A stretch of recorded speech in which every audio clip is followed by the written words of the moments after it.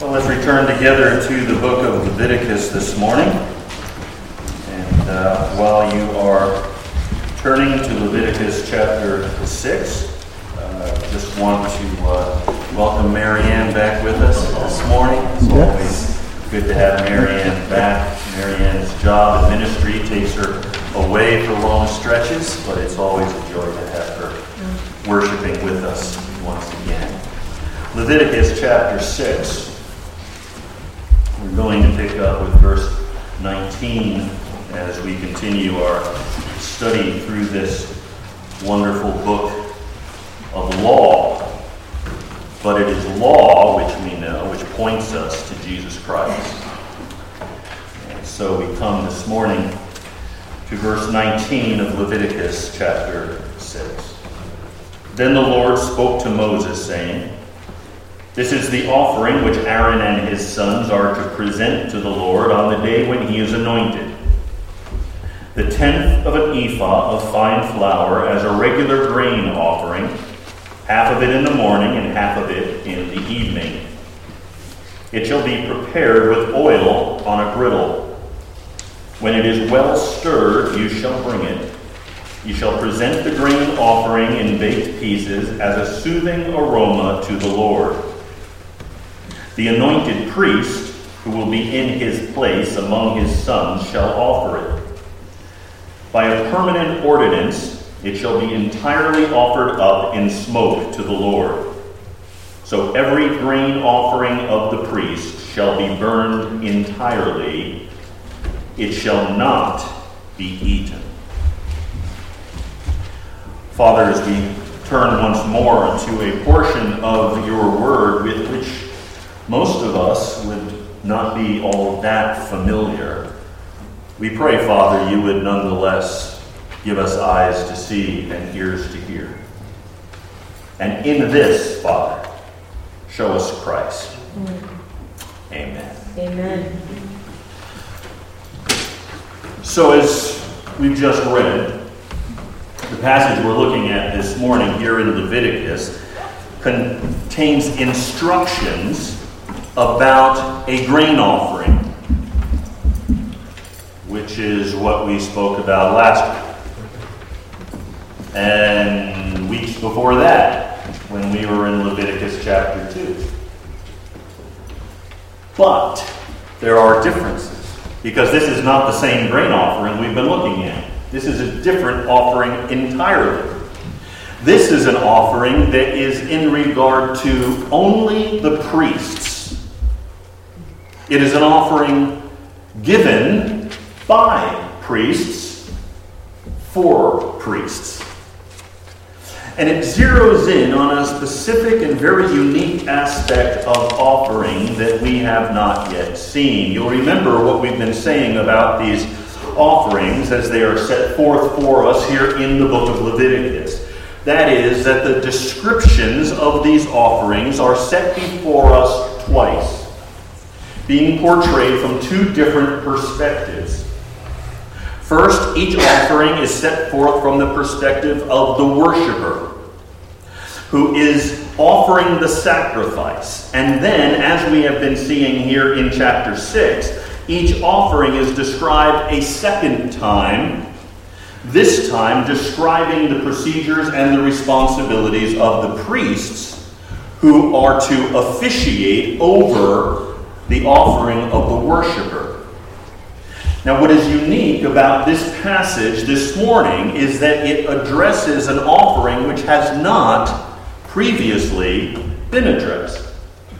We'll come back to that in a few moments. For now, let me set a few things before you that I want you to see here in this passage. This offering, this sacrifice, shows us, first of all, the consecration of the priest to the service of the Lord, and by extension, it reminds us of our own consecration to the Lord. And we'll talk about how the priesthood of the Old Covenant connects with us here in the New Covenant. The second thing I want you to see is that in this sacrifice, we again have an example of how the Lord wants to picture His acceptance of His people. The Lord wants to assure us that we are His and that we are accepted by Him when we have approached Him on the terms which He has set forth.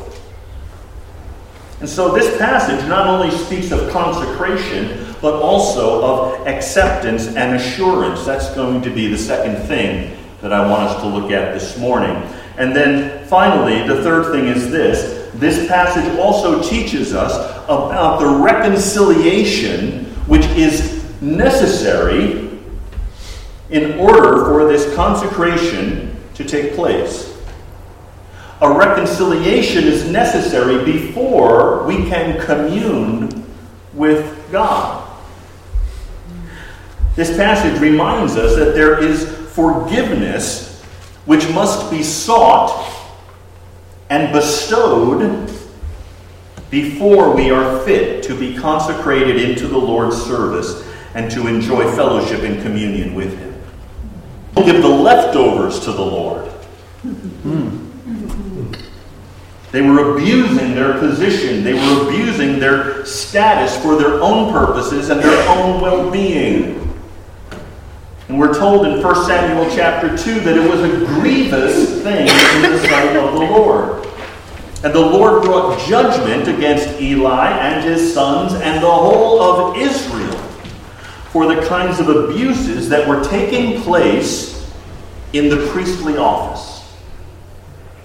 And this sacrifice, being perpetually given as it was to be given twice daily, morning and evening, was intended to remind the priests that they had indeed been consecrated and that they had been dedicated to serve the Lord and His people.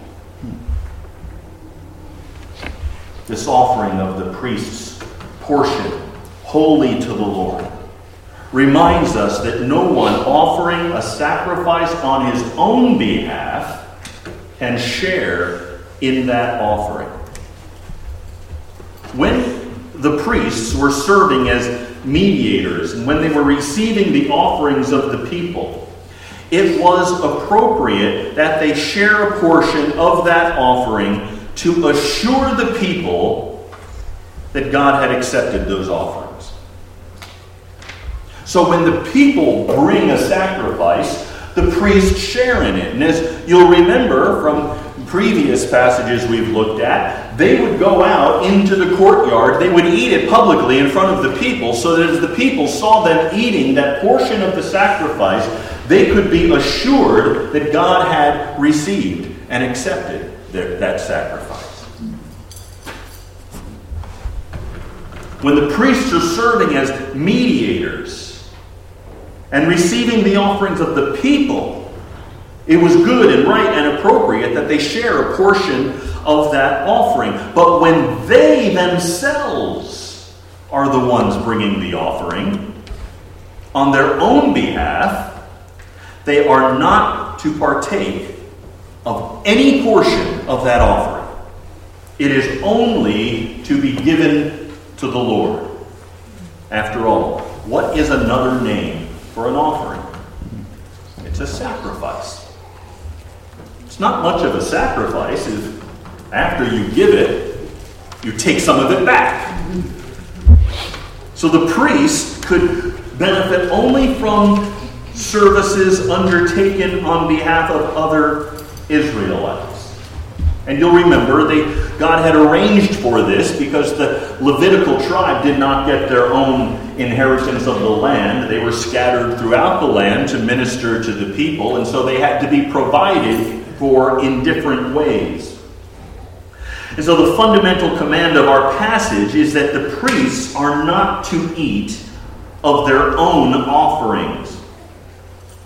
That very command reminds the priests that they serve not for themselves, like Eli's sons did, but for the glory of God and for the benefit of God's people. And they are to be, therefore, consecrated to the Lord's service. Now, this offering, interestingly enough, is mentioned hundreds and hundreds of years later, after its appointment by Moses here in Leviticus 6. It's mentioned in the book of Hebrews. And before we're done this morning, I want to take you to that passage where it's mentioned in Hebrews. Now, as we've read, the high priest is to bring to the Lord a small amount of baked grain, 4 pints worth. It's not the largest sacrifice. It's not the smallest sacrifice. It's the same amount, by the way, the same amount of manna gathered by the people daily in the wilderness. It's also the same amount of grain that was to be offered when the people brought a grain offering to the Lord. And one wonders whether even the amount is intended to remind the people of God that He supplies our daily bread. And that we are giving back to Him what He has so faithfully supplied to us. It's what we do with our own offerings. It's what we do with our own gifts. We come into this place. We've changed that since COVID. We started not taking an offering per se with people with offering plates, but we put a box in the back, and we're still doing that at least for a little while. Maybe come September we'll change that and get back to the way we used to do it. But this is a part of worship, and we come and we give our offerings to the Lord no matter how we do it. But we're giving something back to the Lord who has provided for us everything that we have. It is a recognition of what God has done for us. God could, if He so chose, have an automatic deposit system. Every week, we'll find what we need in our bank accounts. God could do that if He wanted to, but He chooses to provide through His people as He provides for His people.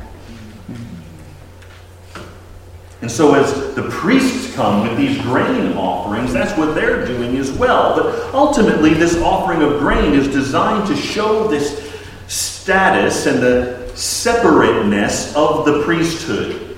Priests are not like everybody else. They hold a special status. They are separate from the rest of the nation. And the offering functions to locate them in their unique priestly service before the Lord. The daily grain offering is a ritual that functions to mark out and recognize and maintain the office of the anointed priesthood and to remind the priests that they are different. They are unique. They are consecrated to the Lord in a way which the rest of the nation is not. Now you'll notice too in this offering how the consecration of the priest is marked out first by this offering of self-devotion. All the grain offerings are offerings in which the one bringing the offering is saying, Lord, this bread is a symbol of myself given to you. Because you've given everything to me. And all that I have is from your hand. Well, the priests were to do that too, but notice how else they were to do it. They were to do it perpetually. This is a permanent ordinance for the priesthood. As long as there are priests, they are to offer up this sacrifice. And they were to do it continually. Day after day after day, morning and evening. And they were also, as we've already mentioned, to give it entirely to the Lord. And so their self-dedication to the Lord, their consecration to the Lord, is set forth in this offering by its perpetuity, by its continuity, by its entirety. And so we see something here of the consecration of the priest to the Lord's work. But as we have been seeing throughout our study in Leviticus, again and again and again we have seen this. The offerings and the sacrifices which we find under the Old Covenant are mere shadows. They are shadows which point to a greater reality which is revealed under the New Covenant. And the same is true here. Under the Old Covenant, there was a specific class of men who were to be specially consecrated to the Lord. That class, of course, is the Levitical priesthood.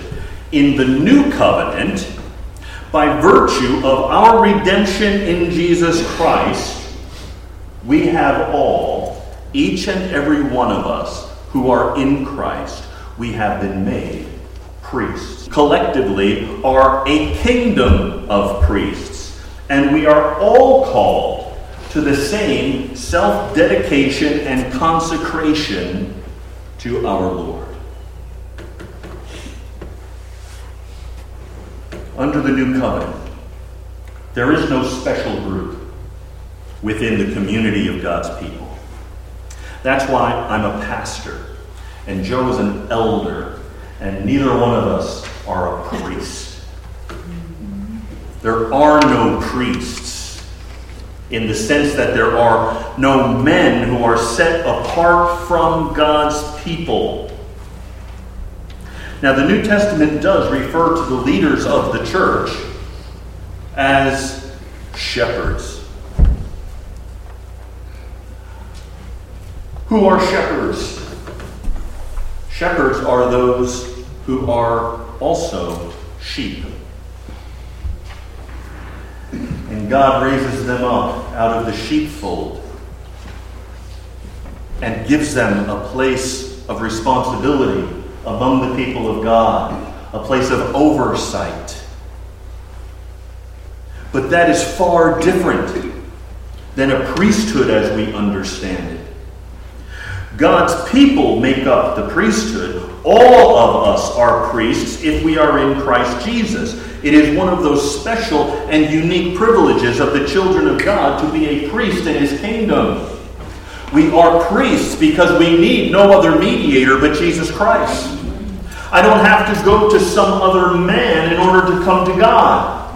I go directly because He has invited me.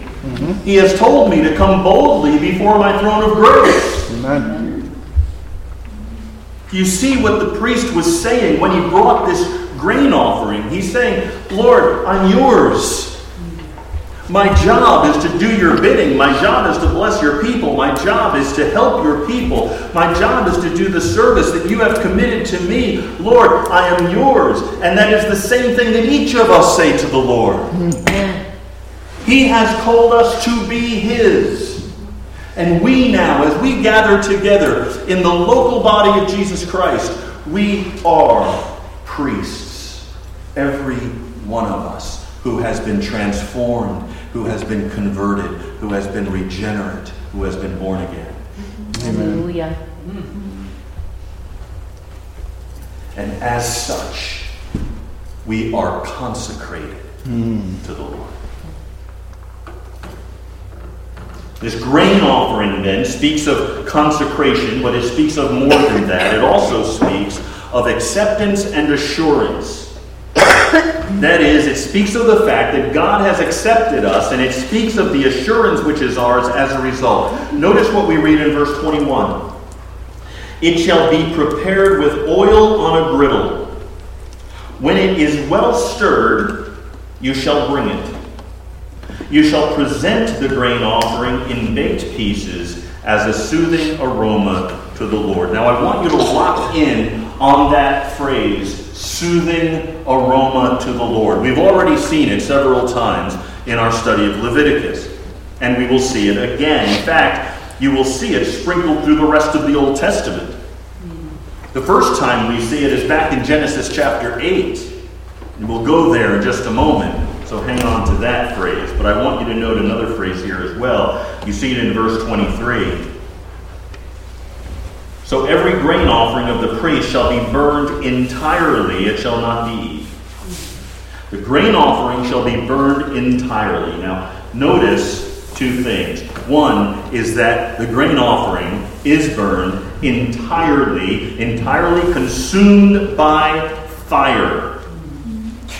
And secondly, it is, as it is being consumed, what is the one bringing the offering going to see?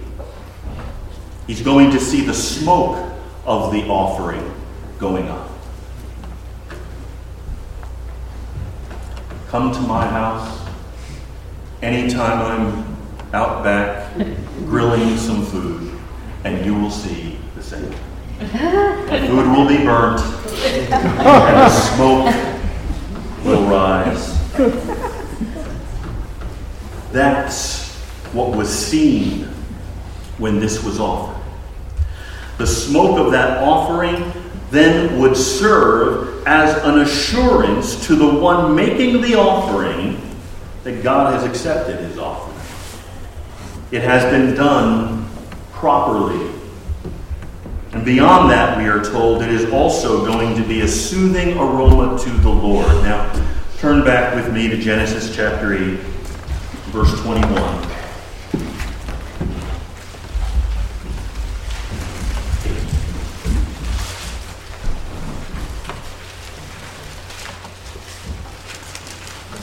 Genesis chapter 8, we'll start with verse 20.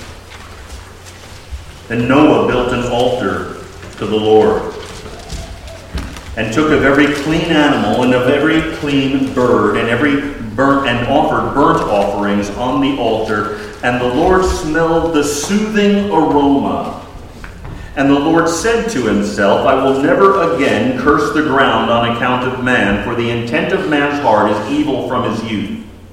And I will never again destroy every living thing as I have done. While the earth remains, seed time and harvest, cold and heat, summer and winter, day and night shall not cease.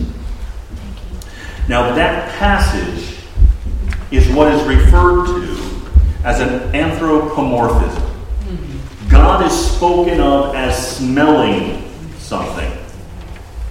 Smelling a soothing aroma of this sacrifice. So, anthropomorphism simply means that God is described in human terms. God doesn't have a nose. Just clarify that. God is spirit. But he's being spoken of as if he can smell like we smell. Because that's what we know. We know this world. We know who we are. We know what it means to smell something that is soothing to us.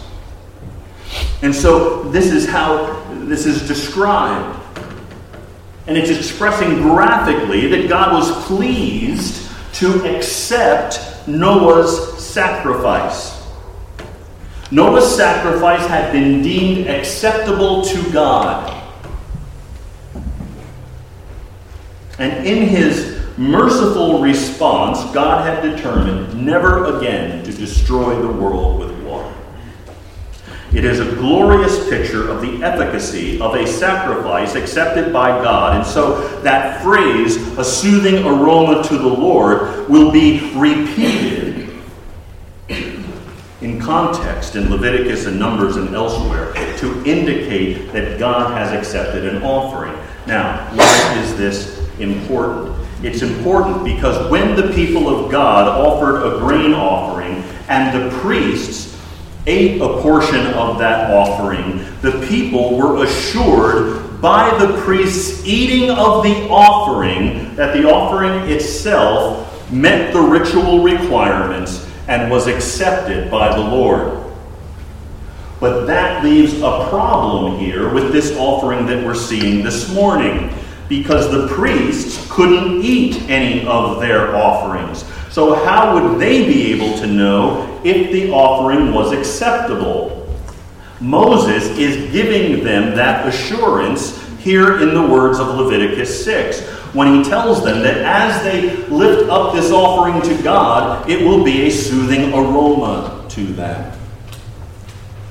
So when the people bring their offerings, and the priests offer a part of it, and then they go out into the courtyard and they eat the rest of it, the people see the priests eating the offerings, and that tells them God has accepted the offering. Everything was done properly. When a priest brings an offering for himself or for other priests, they can't eat it. So there's a different way of seeing that the offering is being done right. And that is the smoke, which rises up, which God then will. This is our God, brothers and sisters. Here he is, concerned that the priests themselves will experience assurance of his acceptance as they come with their offerings and dedicate themselves to him. God is concerned about your assurance as well. He is concerned that you know that you have been accepted by him. He is concerned that you rest and trust in his promises as your faith is grounded in the provision of the sacrifice which has been offered by Jesus Christ.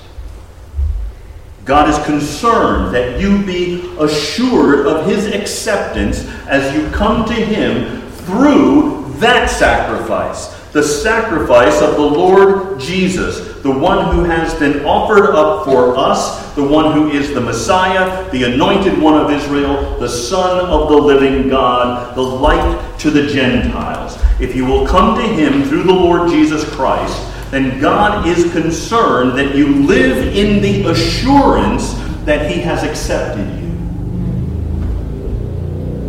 So we have consecration, and we've seen the acceptance and assurance that God desires us to have. But there's one more thing we need to see, and that is that before one can enter into communion with God, one must first be reconciled to God.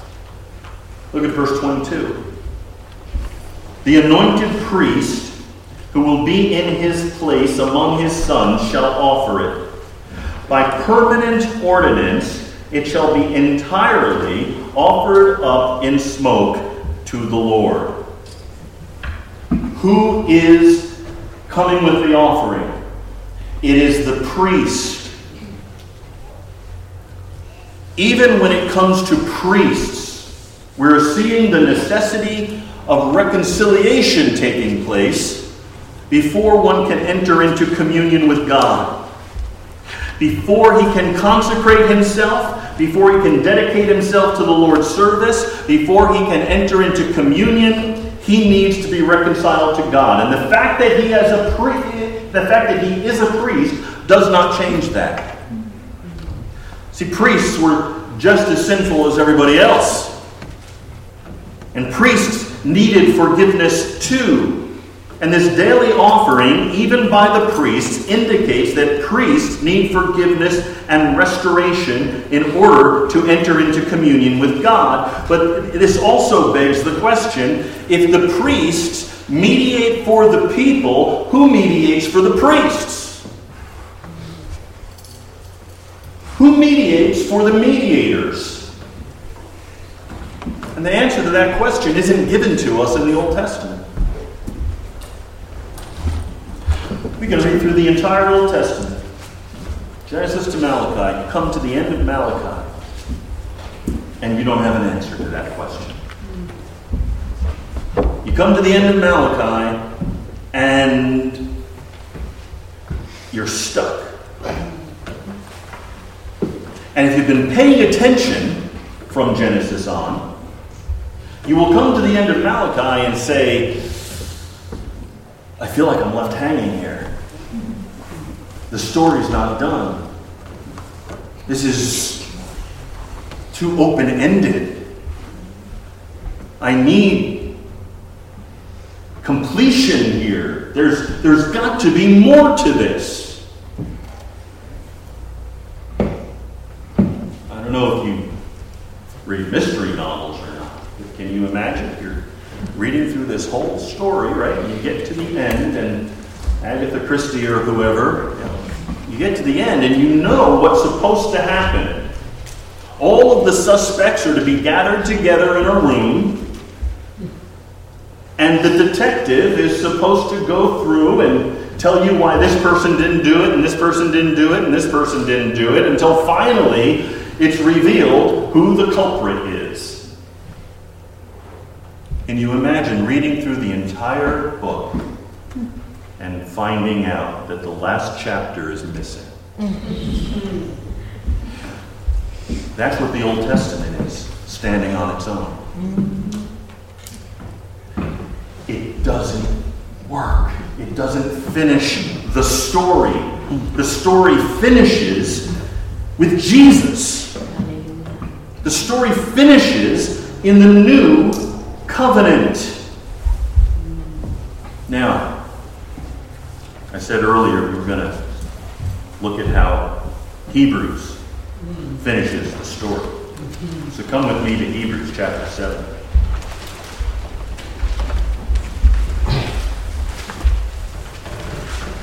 Hebrews chapter 7, beginning with verse 26.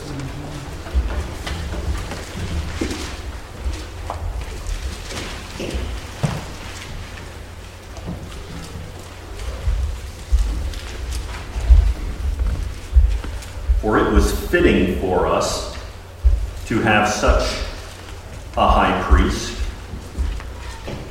holy, innocent, undefiled, separated from sinners, and exalted above the heavens. Now, there's only one person who meets that description, and that is Jesus Christ. And we know that because watch where the author of Hebrews goes next. Who does not need daily, like those high priests, to offer up sacrifices, first for his own sins, and then for the sins of the people. So there's a contrast being drawn between what we're seeing in Leviticus chapter 6, verses 19 through 23, and what we're seeing here in Hebrews chapter 7. A contrast being drawn between the priests of the Old Covenant and Jesus Christ, the great New Covenant high priest. Jesus does not need daily, like those high priests, to offer up sacrifices, first for his own sins and then for the sins of his people. Why? Because Jesus had no sin. Jesus didn't have to offer up sacrifices for sin. He never sinned. Which is an amazing thing. I don't think we really understand that. I often think how his brothers made it through their childhood. Because we all know families like this. Maybe you were a part of a family like this. You know, there's one really good kid in the family. And he just makes everybody else look bad. Can you imagine that really good kid being Jesus? Who is not just really good, he's perfect.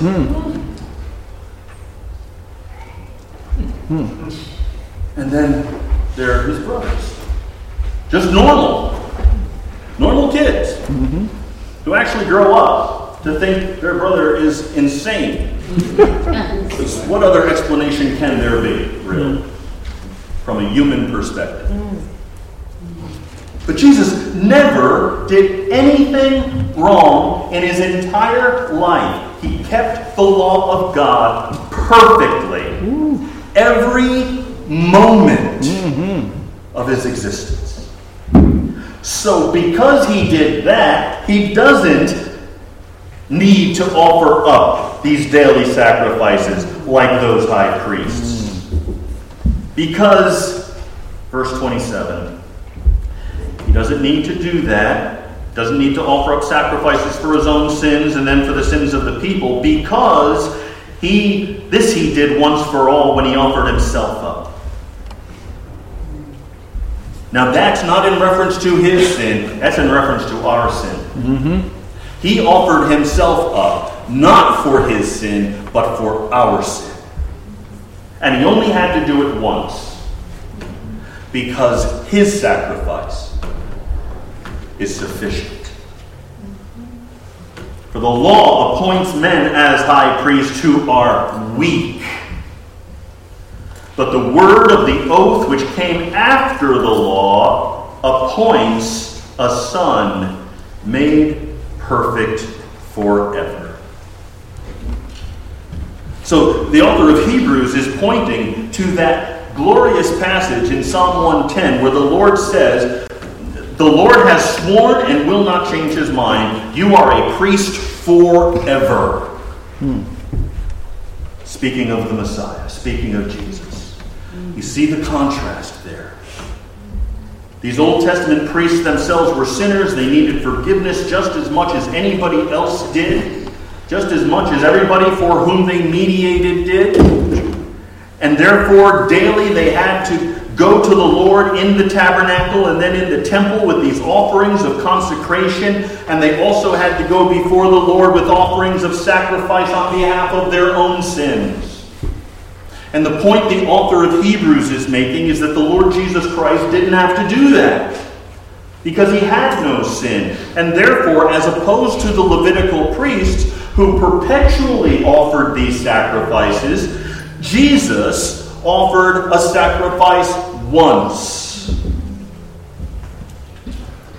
Perfect and effectual. That is, the sacrifice of Christ accomplished the purpose for which it was set forth. And that, brothers and sisters, that purpose is our salvation. We are saved because Christ, in his capacity as high priest, offered the perfect sacrifice, which does not make sin possible, does not make salvation possible, but actually saves. We are saved through the shed blood of Christ. And because of this, he is our sympathetic high priest. Because of this, he has drawn near to us. He has lived in our flesh. He knows what it is to be human in his fullness. He knows everything that it means to be essentially human. But he is also perfect. We use the term impeccable. That means that he is sinless. And because he is sinless, he does not have to offer a sacrifice for himself. And so in contrast to these old covenant priests who daily and perpetually offered sacrifices for themselves and then for the people, we have a mediator who mediates for the mediators. We have the real mediator, the true mediator, the perfect mediator, of whom the Old Covenant mediators were merely shadows and types. And because of this, we can be confident of the reconciliation that we have with God and of the communion that is enjoyed in that reconciliation. Amen. Because we have a great high priest. And if you're sitting here this morning and you don't have the assurance that we've been talking about, you don't know whether you are reconciled to God or not, then I plead with you today.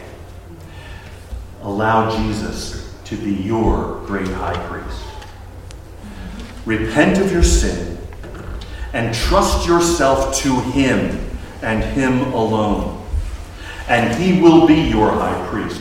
And that sacrifice which he offered up in his own body and blood on the cross will be applied to you. And you will be covered and washed in the blood of that great high priest, who is himself both priest and sacrifice. And he will receive you. And he will reconcile you to the Father. There is no other way. There is no other priest. There is no other mediator. The Apostle Paul says there is one mediator between man and God, the man Christ Jesus. There is only one way. Jesus himself said, I am the way, the truth, the life. No one comes to the Father but through me. Why? Because he's the mediator. What's a mediator? A mediator is someone you need to come to before you get to the one who is beyond the mediator. Jesus says, I'm that one, and I'm the only one. Don't listen to the false prophets in the world, which we heard about in Lamentations this morning, telling you that there are many ways to God. There are not. There is one way, and that way is Jesus Christ. Prophet, priest, and king. Amen. Yes. Come to Jesus. He will be your mediator. And you will find peace in your reconciliation with the Father.